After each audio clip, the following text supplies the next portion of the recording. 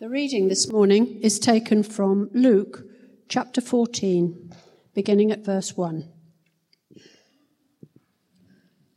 One Sabbath, when Jesus went to eat in the house of a prominent Pharisee, he was being carefully watched. There, in front of him, was a man suffering from abnormal swelling of his body. Jesus asked the Pharisees and experts in the law, "Is it lawful to heal on the Sabbath or not?" But they remained silent. So taking hold of the man, he healed him and sent him on his way.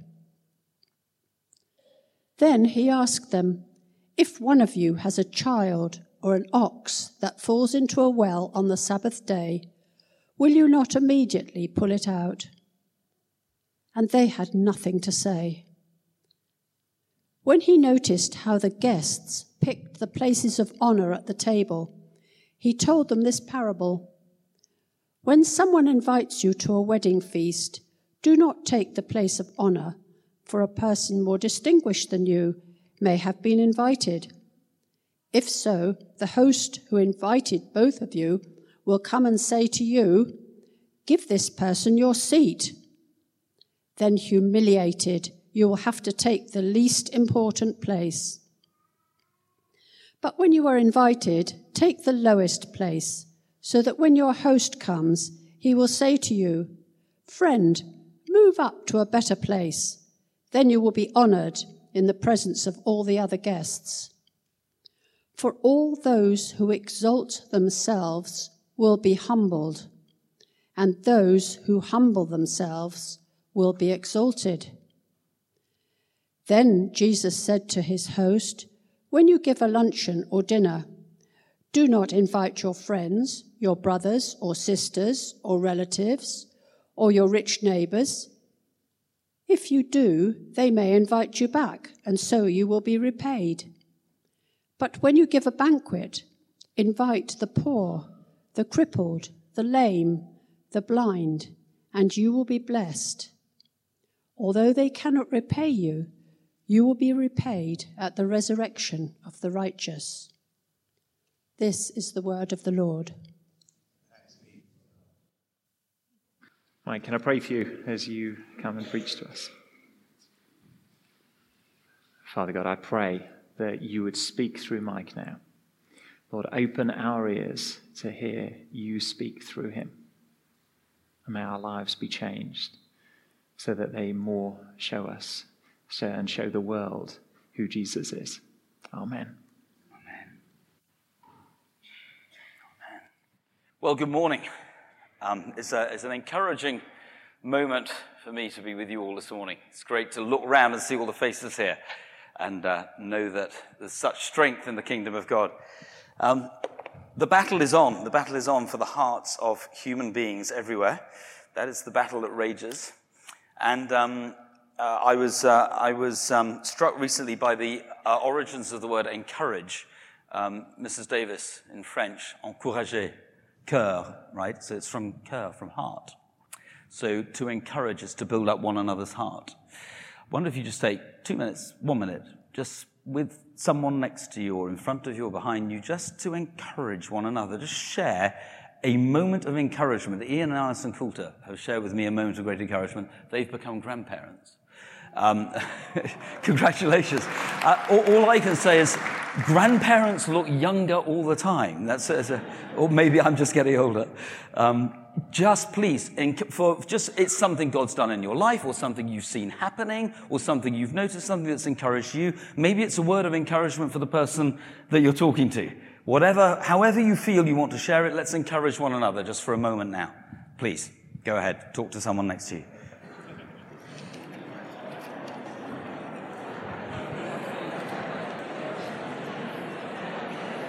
And please be gently finishing that. It's wonderful. There's no stopping you. There's no stopping you. That in itself is an encouragement. Well done. Well done. We join Luke's gospel account of the life and work of Jesus at a moment when his battle in particular with the Pharisees, is at its peak. We've had miraculous healings, compelling teachings. We've had a turning upside down of the world of the day. No one has ever seen anything like this before. Pharisees, teachers of the law who have the community in some sort of stranglehold, are shaken. We join the story with Jesus eating at the house of a prominent Pharisee, and you might like to keep the passage open, Luke 14, 1 to 14, page 1047 in your Bibles. Luke tells us, verse 1, it's at the house of a prominent Pharisee. Jesus is in enemy territory because, for whatever reason, as we'll see in a moment, the Pharisees and the religious leaders of the day are at odds with Jesus. This is the battle that's going on. Most of you will be familiar with that. We're going to look at it a bit more carefully this morning. Jesus is in enemy territory. There's something we need to know about Jesus, which I find fascinating, is that he picks fights. He picks fights. It's really interesting. He does not shy away. He does not shy away. There's a wonderful, I was flirting with the idea of playing this for you, then trouble is you play one video in a 20-minute sermon, it's 4 minutes long and everyone remembers the video. But if you not the message, but if you ever watch the great movie Braveheart, there's a moment where he just decides he's going to, Wallace, the leader of the Scots, just decides he's going to pick a fight with the English army.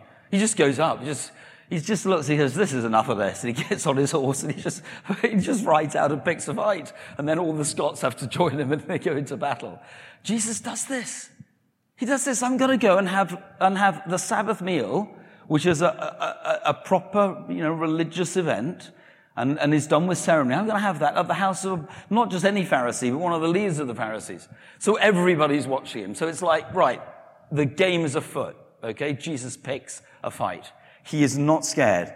In fact, it's in these moments of fight, in these moments of battle, that the kingdom will advance.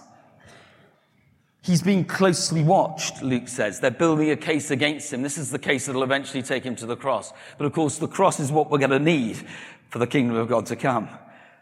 So it's extraordinary. Jesus has the whole thing planned. He's being watched and they're building the case against him. The battle lines are firmly drawn. So it looks like a game of sort of challenge and response, right? The Pharisee, he's going to challenge the Pharisees, they're going to respond, he's going to win. Or they're going to challenge him, he's going to respond, he's going to win.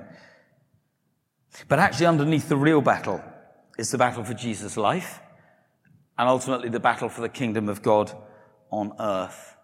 And this is what I mean by the battle for our hearts. Because the kingdom of God comes through the hearts of people. The kingdom of God comes through the hearts of people. If J. John were here, he would say, the heart of the human problem is the problem of the human heart.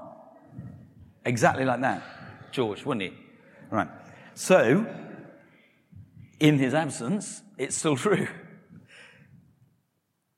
The kingdom of God comes through the hearts of people. And as the Sabbath meal unfolds with the Pharisees, two distinct discussions emerge. And I want to look first at what actually happens, what an onlooker would have seen. And then we'll understand, I think, why Luke's put these two together and why we teach on the two at once. Seemingly very distinct moments. So first, the healing. So in front of Jesus, verse 2, is a man with an illness called dropsy. The gospel calls it dropsy. It's nowadays known as edema. I hesitate to do this medical thing with all the great medics in the church, right? I'm looking around frantically for sort of Tom Peck, Richard Roop, Hugh Fox, Mike Reynolds. Anyway, if I get it wrong, guys, sorry. But this is water retention, fluid on the body. It's not life-threatening as far as I know, but it's disfiguring, it's very frustrating, it's very disheartening. And in a superstitious culture of the day, this man will be largely pushed to one side. It's about to be a healing, and it's the third time that Luke records a healing on the Sabbath. And it's a major underlying reason for this particular battle line, as we'll see. Now, we aren't told how the man comes to be in front of Jesus, but we do know that people take risks to get in front of Jesus. Jesus has built up a reputation for doing extraordinary things of physical healing and spiritual healing, and people take risks. Like the guys who cut the hole in the roof and lowered their friend. People take risks to go to great lengths. And somehow, at the house of a prominent Pharisee, it's like somehow, you know, you find yourself in front of Jesus in the house of a cabinet minister in England. This guy suddenly got himself there, and he's in front of Jesus. And Jesus, everyone's looking at him. And then everyone's looking at Jesus because it's very clear what's going to happen. Jesus is going to heal him on the Sabbath, which constitutes working on the Sabbath, which is against the law, think the Pharisees. So what's happening here quickly becomes an astonishing episode, because the healing itself becomes secondary for everyone except for the man with the disease, of course. And Luke simply records verse 4, taking hold of the man, Jesus healed him and sent him on his way. Just like that. I take hold of you, I heal you, I send you on your way. Wow. Wow. So the healing is done. Yeah. That's all right. Nice one. Cheers. What's really going on here is the battle between the Holy Spirit of Jesus and the spirit of the Pharisees. They don't need to say anything, and they don't say anything because they've learnt by now that there's no point in saying anything, because Jesus has them tied up. Hook, line, and sinker, because Jesus has the truth. Jesus will always have the better of them. But Jesus, as the gospel writers record in many places, knows what they're thinking. So they don't need to speak. He responds to what they're thinking. And he says to them, is it lawful to heal on the Sabbath or not? Is it lawful to heal on the Sabbath or not? I know what you're thinking. And they daren't answer, so he's won. So he takes this precious man, this image bearer of the living God, and restores him to fullness of life. And the man goes on his way. And Jesus rounds off this episode with the silent and doubtless despairing Pharisees and says, so if one of you has a child or even an ox that falls into a well on the Sabbath day, will you not immediately pull it out? Silence. 2-0. It's all over. It's all over. The healing's done and Jesus has won again. And the Pharisees it's anger, it's frustration, it's hatred. And then comes the second discussion, which seems at first sight unrelated to the first. That was the healing, this is the teaching. Jesus notices that people are vying for the place of honor at the table. So I imagine, I'm not an expert in this culture, but I imagine that, you know, it's quite ceremonial. It's the religious Sabbath. There's probably cushions at the table, and they want to sit next to someone senior. They want to be close to the host, who's probably the senior one present, and it's like moving up the table. So you want to be at the top end versus the bottom end, and there's that sort of thing going on. I want to sit next to someone important. And Jesus, with typical courage and fearlessness, he sees this, and he challenges them on it. And he names the behavior. And he actually teaches them, and therefore teaches us, that grasping at things for ourselves is ultimately counterproductive. That's his message. He says, you can grasp if you like, but it's not going to work for you. This is the extraordinary Alice through the looking glass nature of the kingdom. That is what the kingdom's like, isn't it? The host, says Jesus, will come and ask you to step down, if you do that, in favor of a senior person who he's already invited, that you didn't know about. And then you'll only be humiliated. You'll be asked to step down. If we seize the crown for ourselves, we're risking a fall. The humble will be exalted. The exalted will be humbled. He has filled the hungry with good things, and the rich he's sent away empty. Time and time again, this is the message of the gospel. Seize it for yourself, you'll lose it. Be prepared to lose it, you'll get it. You'll be rewarded in the kingdom of heaven. You'll be rewarded in the kingdom of heaven. You'll be repaid, Jesus says in verse 14, at the resurrection of the righteous. And he takes the teaching further. When we throw our own parties, we are not just to invite our close friends or family in an endless social whirl, but we are to bless the poor, the crippled, the lame, and the blind. He is teaching humility. Jesus is teaching humility.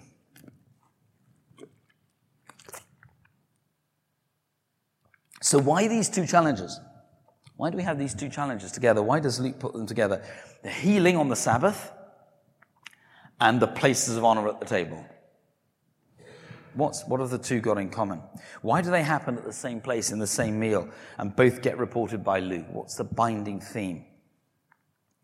Well, I think they're taught together because they're both prime examples of the most confrontational spirit that Jesus faced in all his work. And it's a theme across his 3 years. And it's a spirit that we still face today. And it's called the religious spirit. This is the religious spirit. And I'm going to name it today. And we need to name it and we need to know it. Because these spirits are dangerous if you don't know them. And they're dangerous if you don't name them. But when they're known and named, they lose a lot of their power.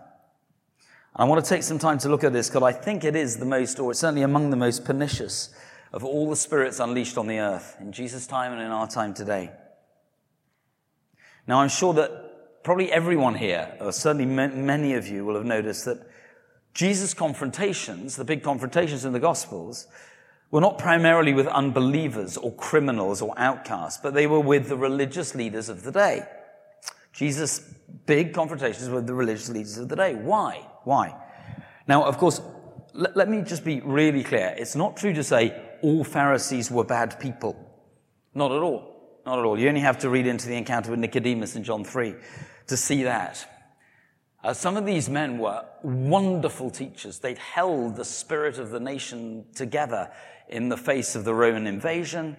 They were true to the word of God as they saw it. There were some very, very good men. But it's clear that something was going on with the religious leaders and with the Pharisees, something that was implacably and violently opposed to the kingdom message of Christ. And Jesus, in turn, devoted a huge amount of time and energy to exposing the spirit and dealing with it. And since the Bible is not a book of exceptions, we should ask why. Because the Bible is designed to tell us how to live. So what is Jesus teaching us here? So this religious spirit, it's a devious thing, and it's created to mislead. It is the brilliant counterfeit. It looks so like a good thing. It can sound something like this. I go to church. I live by high standards. I don't do alcohol. I don't do drugs. I stand for law and order. I'm fair in all my dealings. There's nothing wrong with any of that. See, it's already at work, isn't it? Because it's fine. I can stand up here with my hand on my heart and say that, apart from perhaps the alcohol bit, but I don't do too much alcohol, so I'm okay. So here's the thing. If I were Satan, if I were the enemy of humankind, and I wanted to create and unleash a spirit that would pull people away from the kingdom of God, I would design exactly this spirit. I would design a spirit that looks like the real thing, that looks like the Spirit of Christ, but actually isn't. In its last 5%, 10%, it's exactly counter. But for most people, the 90 is what counts. And you see it and you think, yeah, that looks very good. In the days before the economy of the UAE took off, and I used to go to Dubai with warships in the Navy, you would find everywhere imitations. You go and buy, the sailors used to call them not Lacoste t-shirts, but low-cost t-shirts. And you go and you buy 10 low-cost t-shirts for £10. And they look just like the real thing. Crocodiles, they're just amazing. Real thing. Of course, 3 months later, the crocodile would be peeling off, and 6 months later, you'd have holes in the seams. But it was only a quid, so it didn't matter. But it looks just like the real thing, except it's not. It's not. At all. And it's actually extremely dangerous. And it's brilliant for 2 reasons. It's brilliant. It's a brilliant, clever work of the enemy for 2 reasons. First of all, if I deploy this spirit, countless people will think, Satan thinks, if I deploy the spirit, countless people will think they're being good, they're doing well, they're earning their way to heaven. So if I'm possessed of the spirit, I start to take pride in my performance, in my behavior, in my achievements. I remember a man saying to me on the train many years ago, he was asking about my faith. I can't remember how we had the conversation. Didn't really know him very well, but we were talking about the Christian faith. He said, I can't get my head around this Christian faith. He said, you guys believe that it's only through Jesus that you can get to heaven. I said, yeah, exactly. So glad you know that. And he said, I've got these friends. He said, they're fantastic. said, a man and a woman, they're in their 50s. He said, they are just amazing people. He said, they do really great things. He said, they look after people. He said, they're just lovely people. I said, great. He said, yeah, they're not Christians. I said, okay. I said, he said, well, does that mean they're thrown out? I said, look, it's between them and God, right? But ultimately, it's got nothing to do with what they do, unless that's an outworking of their relationship with Christ. In the end, we all need Christ. We can't do it on our own. And he was just looking at the boxes they ticked and thinking, if only I could tick those boxes, I'd be all right. And it's precisely that is the religious spirit. It's precisely that. Because if I'm possessed of the religious spirit, I will not submit to Christ, and the kingdom will not come in my heart. And if the kingdom doesn't come in my heart, it won't come in my actions. And if it doesn't come in my actions, it won't come in the world. This will all stay on the surface. It's ultimately self-serving. It leaves no room for the deep devotedness that God requires of us. And eventually it steals our soul. Eventually it steals our soul. And in the immortal words of Freddie Mercury, another one bites the dust. That's how it works. Another one bites the dust. Another one taken over by this achievement, do good things, look good, present well. So Satan wins. The other way Satan wins is, hey, if I deploy this spirit, people outside the church looking in will see the counterfeit spirit and mistake it for the kingdom. And then when it shows its true self, rather than blaming the religious spirit, the onlookers will denigrate the true faith and blame the kingdom of God. Now, do you follow that? Isn't that brilliant? Isn't that demonically brilliant? It happens all the time. Look at the horrific sex abuse scandals surrounding the Catholic Church, right? Everyone in this room knows that has got nothing to do with the kingdom of God. It's a tragedy. It's a tragedy of epic proportions. And it has nothing to do with the kingdom of God. But onlookers look in and they say, you see, the church, you see, it's just full of child abusers. So it's not to be trusted. And with the church, they say Jesus and the whole thing and the Bible, and it's all not to be trusted. And they point their fingers at the church. Because actually what was in the church going on at that time is the religious spirit. Because I present well, but behind the scenes I'm abusing children. Or whatever it is, that's a particularly horrific example, but whatever it is I'm doing that's behind the scenes, it's not of the kingdom. It's not of the kingdom. But how do you expect people outside the church to know the difference when the counterfeit looks so similar to the real thing? Isn't it demonically genius? There are countless examples, less dramatic than the child abuse. Do you recognize this phrase? What I see in the church is hypocrisy. Yeah? What I see in the church all the time is hypocrisy. Sure it is. Sure it is. But it comes from the religious spirit, my friends. I see the church, I think the church is irrelevant now. Church is irrelevant. Sure it is. Church is irrelevant because we've forgotten how to interact with our needy world.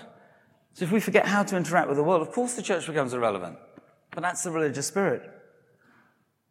I remember a horrifying quote from the great book, What's So Amazing About Grace, Philip Yancey's great book of 20 years ago. There's a woman who's destitute, forced to turn to prostitution, forced to turn her daughter over to prostitution as well. And someone asks her, has she ever tried the church? And she says, the church? Why on earth would I want to try the church? Isn't that shocking? Isn't that shocking? So I just want to say, by the way, to you this morning, if you've come here in need, you're in the right place. And well done for coming. If you've come here in need, you're in the right place. Jesus will meet with you here. Kingdom come. Kingdom come. I find myself frequently in conversation where someone says, I'm not religious at all. I had one of these conversations in Hong Kong on Tuesday. A young woman said to me, I'm not religious. She'd asked about my journey. I'd shared her some things. God was in that journey. She said, when you talk about hearing the voice of God, do you hear it? Do you hear it live? I said, yes, I do. And she said, that's really interesting because I have a 14-year-old son who started hearing the voice of God live. I said, that's fantastic. We started talking about it. She said, I'm not religious. I said, nor am I. She said, ooh. It's quite gripping, isn't it? I'm not religious. I'm a spiritual man. I'm a spiritual man. My heart belongs to God. I live for the kingdom, but I'm not religious. And it's really important that we have clarity on the difference between religious and kingdom, the religious spirit and the kingdom of God. How do we spot it in operation? How do we spot it in operation? It manifests in very many ways, but I want to give you 4. Because if we can spot and name the religious spirit, we're halfway home. The first is, it champions form and appearance over the truth. It champions form and appearance over the truth. So, God says to Samuel, the Lord does not look at the things people look at. People look at the outward appearance, but the Lord looks at the heart. The religious spirit says is all about the outward appearance. Get the outward appearance right, everyone will love you, or everyone will be impressed. So it's possible to go to church every Sunday and be nowhere near the kingdom of God. It's even possible to be a member of a small group and be nowhere near the kingdom of God. Harder, but possible. The second manifestation, there are many, by the way, but I'm just going to give you my 4 favorites. The second, the religious spirit is judgmental and discouraging. By contrast, Jesus invariably encourages, grows the heart. Jesus invariably encourages and builds us up. If the voice in your ear is grinding you down, that is the religious spirit. That is not the voice of God. If you find yourself putting someone else down, either to their face or behind their back, or even just in your own thinking, that is the religious spirit. Be careful. That is the religious spirit. Okay? And by the way, if you're hearing from the religious spirit, there's nothing wrong with you. Everyone does. Right? It's not like, ooh, I've got it, like measles. We all get the religious spirit, right? The voice in the ear. Okay. It's founded on fear, number 3, it's founded on fear and not love. So when fear is at play, when we're operating from old patterns that make us anxious and unwilling to step out, that make us reactive and accusing and blaming, that's the religious spirit. When we're operating out of selfless giving, we're offering praise first to others before ourselves. We're putting others' needs ahead of our own. That is the kingdom. That is the kingdom, and it flows from the Spirit of God. From fear to sonship. That is love. And then the 4th telltale sign is that the religious spirit comes from and leads to scarcity, while the Spirit of God is all about abundance. The religious spirit is about scarcity, the Spirit of God is about abundance. Scarcity is the zero-sum game. So that's, you get smaller so I can get larger. I get a bigger piece of the pie, that leaves you with less of the pie. Right? I want more, you have less. Abundance is about life in all its fullness. Together, we grow this. You have more in your life, I have more in mine. If you want an example of this, consider churches scrabbling over people. Right? Oh, we've lost people to that church, and our church is growing and yours is shrinking. Horrendous. Horrendous. If you ever hear language like that, just leap on it. Just leap on it and shoot it. It's horrendous. Let's get together, let's serve the community, and let's grow the kingdom together. Right? It's not a zero-sum game. The kingdom of God is about abundance. So how do we combat the religious spirit? I want to finish by getting deeply practical, because this is what we're all facing it, and we're all facing it every day. The antithesis of the religious spirit is the servant heart. The antithesis of the religious spirit is the servant heart.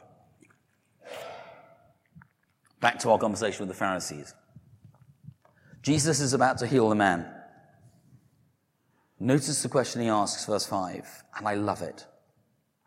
If one of you has a child or an ox that falls into the well on the Sabbath, will you not immediately pull it out?